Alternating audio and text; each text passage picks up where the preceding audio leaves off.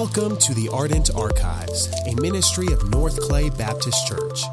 Here we explore the writings of church history in order to edify and equip the saints in their ongoing discipleship. In this series, we are reading and discussing Augustine and the Pelagian Controversy by B.B. Warfield. Written in the late 1800s, Warfield's informative work explores the relevance of Augustine's opposition to the Pelagian heresy.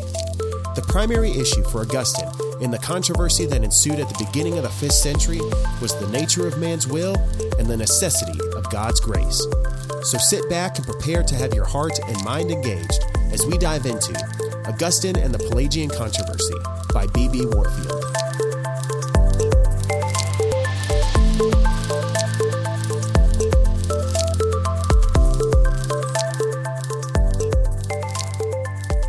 Hello again and welcome back to the Ardent Archives. We are busy discussing the book Augustine and the Pelagian Controversy by B.B. Warfield. My name is Pastor Drew Bieber. I'm one of your hosts and I'm here with my co-host Pastor Josh McDaniel. Josh, in this discussion, I thought we could spend some time actually going through what the controversy was all about. What was Pelagius actually saying? What was Augustine actually saying? And what do we think about that, and why do we agree with Augustine on this side, on his side of the controversy? Yeah, and we kind of hit some of the, I guess the larger context of those points in the earlier discussion, but it really does merit diving a little bit deeper because there are some nuances, there are some things that really we need to, there was a little bit of mudslinging, not so much on Augustine's part, but certainly on Pelagius's part and on Pelagius's followers. They tossed a little bit of mud towards Augustine and those who held to the doctrine of grace that he definitely preached and taught. Certainly, Augustine preached sermons, and he condemned the heresy, but he never he never I don't think made kind of a foul and went after Pelagius by name. And so it's interesting to look at it. There are some finer nuances that might need to be dove into about it. Pelagius basically, and I don't know, and we don't really know about Pelagius' early life. We don't know what could have brought this up, but we certainly know that by the time Pelagius' heresy came to kind of bud and have fruition and gain ground, we kind of know that there was a lot of passion in his pleading. Yeah. There was a lot of zeal in his sermons. And so that's why it was very effective, in part because his presentation was so well done or so well impassioned. But his the main crux of his argument is that essentially God created Adam with the ability to do good and evil, and that Adam chose evil. He chose sin, but that Adam's sin in the garden has no bearing on us today.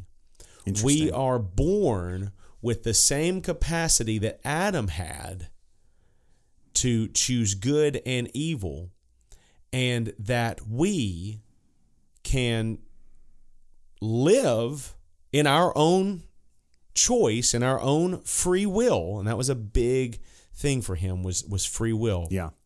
We can live in our own free will as perfectly righteous because we have that starting point as infants, as babies. We are started off in that way, and we are rightly able to choose good or evil. Yeah, and Warfield explains that his sort of theological position was really birthed out of a zeal for exhorting others to piety, to righteous living. Yeah, live right. Like he saw people around him, and he saw them making excuses for continuing to live in sin. And what he wanted more than anything was to encourage people to do what was right according to God's word.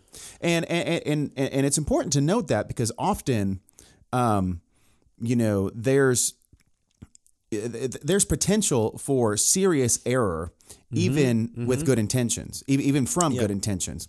And so we would probably side with Pelagius as far as the necessity of living righteously, of not being antinomian, absolutely, of pursuing righteousness.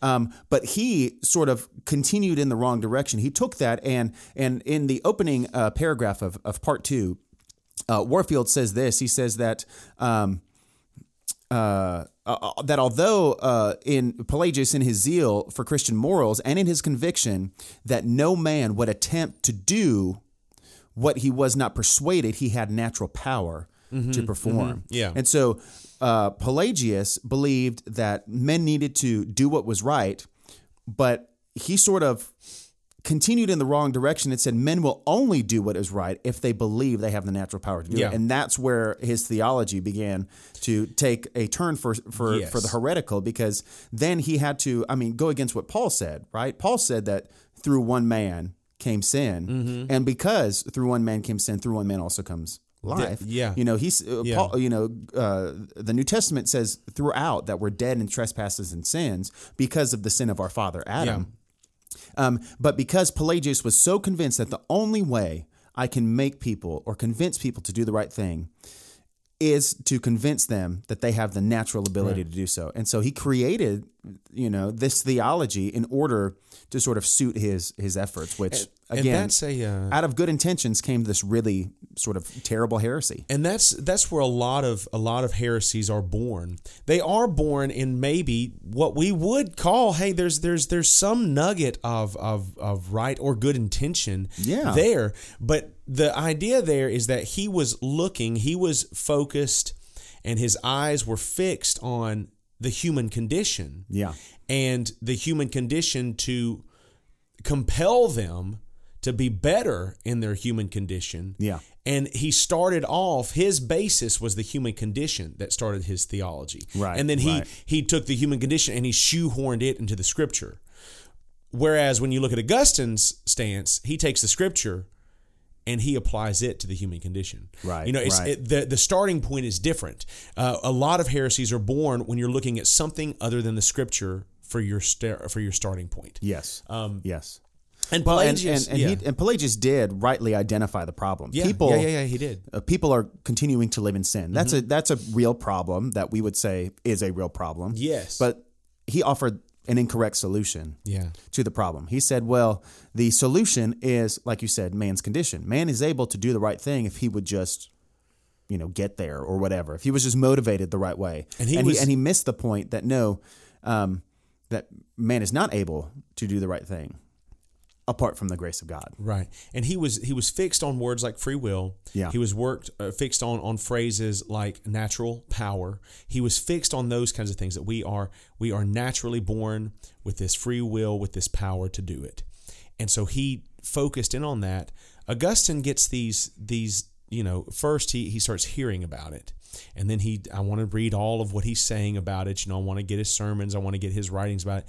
And Augustine didn't take his writings and then try and figure out a rebuttal. Rather, Augustine took his writings and he went to the scripture and said, is this where the Bible lines up with? And of course the answer was no. The answer was absolutely no. This is not where the scripture lines up. And we said a little bit before, they at first, when you read their writings, you think, well, maybe they're saying the same thing, just the flip side of the same coin, because he uses some terms, Pelagius uses some terms that Augustine would use. He uses things like the grace of God is there, for us, and that we are dependent on the grace of God.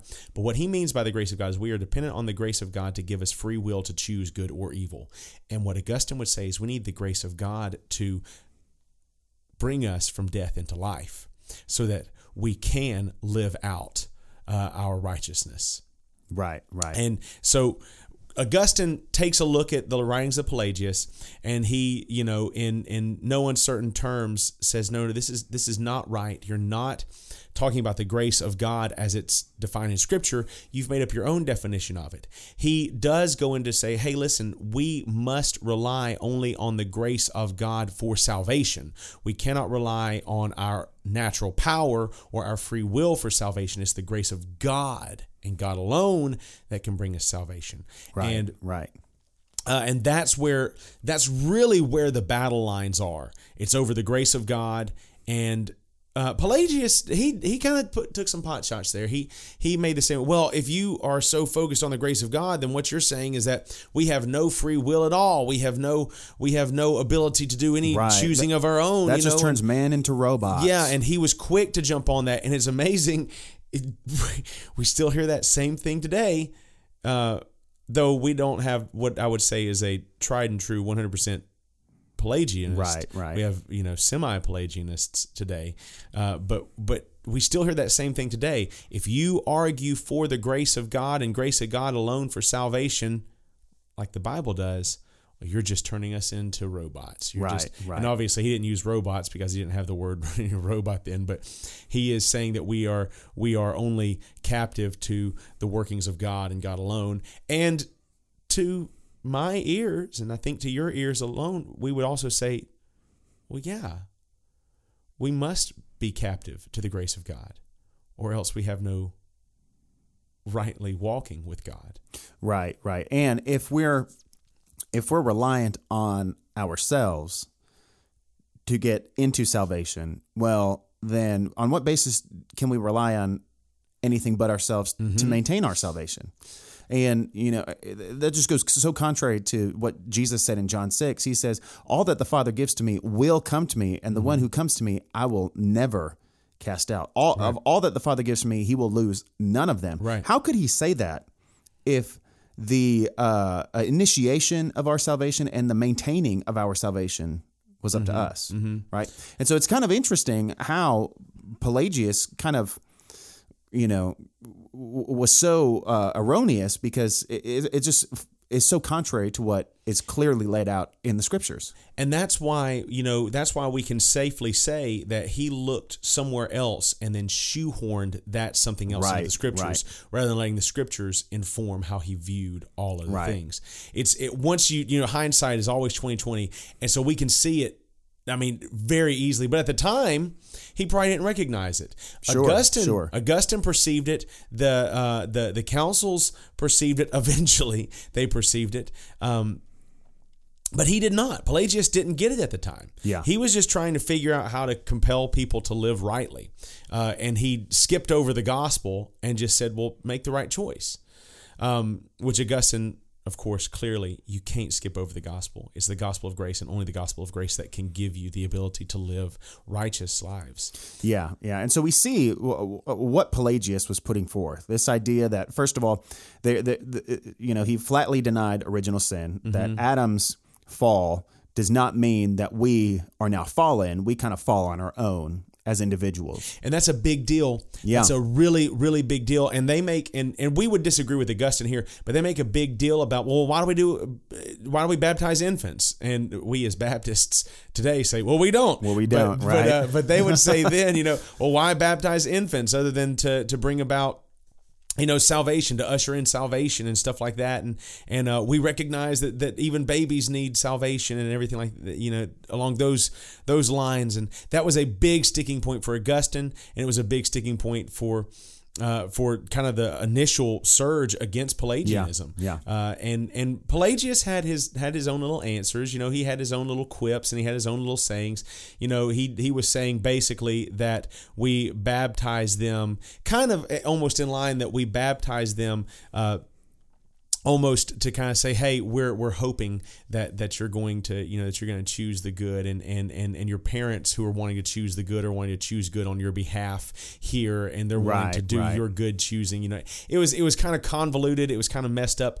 Truthfully, Augustine's was as well, because he had that in error. But I do think, even though we disagree with him on infant baptism, Augustine was looking at sort of the theology in the church. He was looking at the practices within the church, and was going, Pelagius, what you're saying doesn't square with what we're doing here, and with our understanding of these things. And I think that's something that we can do today. We can certainly say that, well, because we're Baptists, right? We understand particular things about about how the ordinances are supposed to be issued. And I don't think it would be out of bounds for us to evaluate theological issues by going, well, as Baptists, this is the way that we understand baptism. And because we understand baptism this way, this means we also understand these other theological issues in this way. It practically comes out in these other ways as now, obviously, as we've already mentioned, the standard always has to be Scripture. We don't say, well, we believe, well, we don't baptize baby because we're Baptists. Which is kind of what the Roman Catholics got into. Sure. They, and it might be able to be argued. I don't think it's a strong case, but it might be able to be argued that Augustine's arguments in the way he took them were carried out through Rome up until when you get to the Reformation, when tradition trumped Scripture. There is some of that. But the point is that no, we don't baptize babies because of our understanding of what Scripture teaches, not because, well, we're Baptist. Right. No, we're Baptist because of the Scriptures. I mean, and we have great Presbyterian brothers who would be on the other side saying, well, that's why we do baptize our babies, because of what's in the Scripture. And we have, but at the end of the day, we all recognize that our theology has to be built upon the foundation of Scripture. Right. We cannot build our theology out of something else and then try to make Scripture sort of, hold it up. No. Scripture has to be the foundation. And we constantly have to be examining all of our theologies in order to bring them into conformity to what the Scripture teaches. Yeah, absolutely. And that's how Augustine argued, and it's not how Pelagius argued. And you see that, and even in this work, even though you don't have a lot of Pelagius's stuff compiled, you still see it. Sure. Augustine preferred the Scriptures. Pelagius preferred zeal and passion. Now, in that, when we see the argument, we see that a lot of what Pelagius and Augustine also did is they appealed to other people who were very smart and very intelligent and very big leaders at the time. And they would always appeal to them and say, well, what do you say about this? What do you say about that? Pelagius would cite one person in his corner, Augustine would cite one person in his corner, and they were constantly sending out letters trying to say, hey, you need to look at these issues. Right. And part of that, I can imagine, was coming from a place of, hey, I'm understanding these things in a particular way. Right.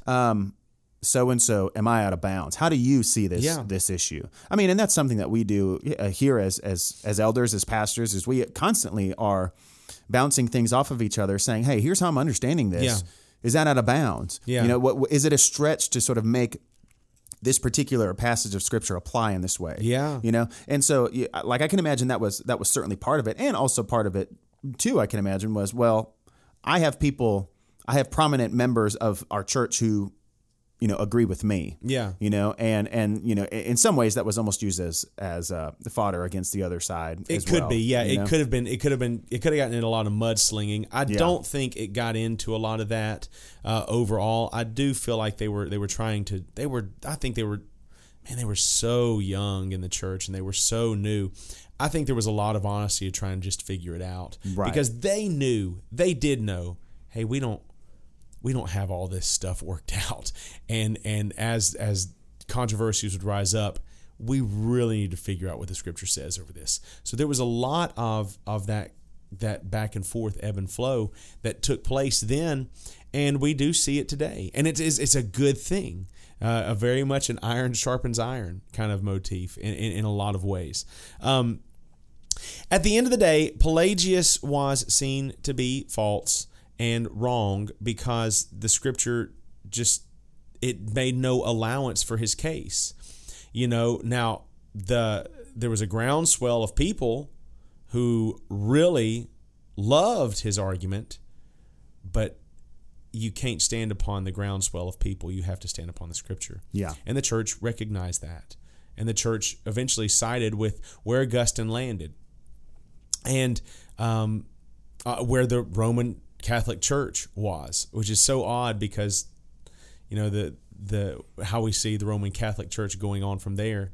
Right. There were several things within Pelagius's theology and his position that both of us, while we were recording, just kind of scratched our head and went, but that's what Rome teaches today. And so it's kind of interesting that at one point, within the history of the Roman Catholic Church, Augustine's theology was put forth as this is what's correct, and they have, for several reasons, they have sort of drifted back into the Pelagian heresy. They have, and we see it today. It's not just the Catholics who've done it. We see it.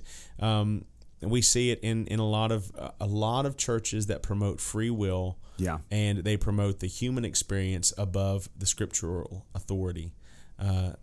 We see a lot of it still today. Yeah, and so in Warfield's kind of summary of the controversy, he says this in the last chapter: the necessity of grace to man, Augustine argued, from the condition of the race as partakers of Adam's sin, essentially saying that the reason grace is necessary for men is because we are Adam's children. Yeah. We are Adam's posterity. He says God created man upright and endowed him with human faculties, including free will, and gave to him freely that grace by which he is able to retain his uprightness, being thus put on probation with divine aid to enable him to stand if he choose. Adam used his free choice for sinning and involved his whole race in his fall. It was on account of this sin that he died physically and spiritually. And so, and then he goes on to say, and this double death passes over from him to us. Yeah.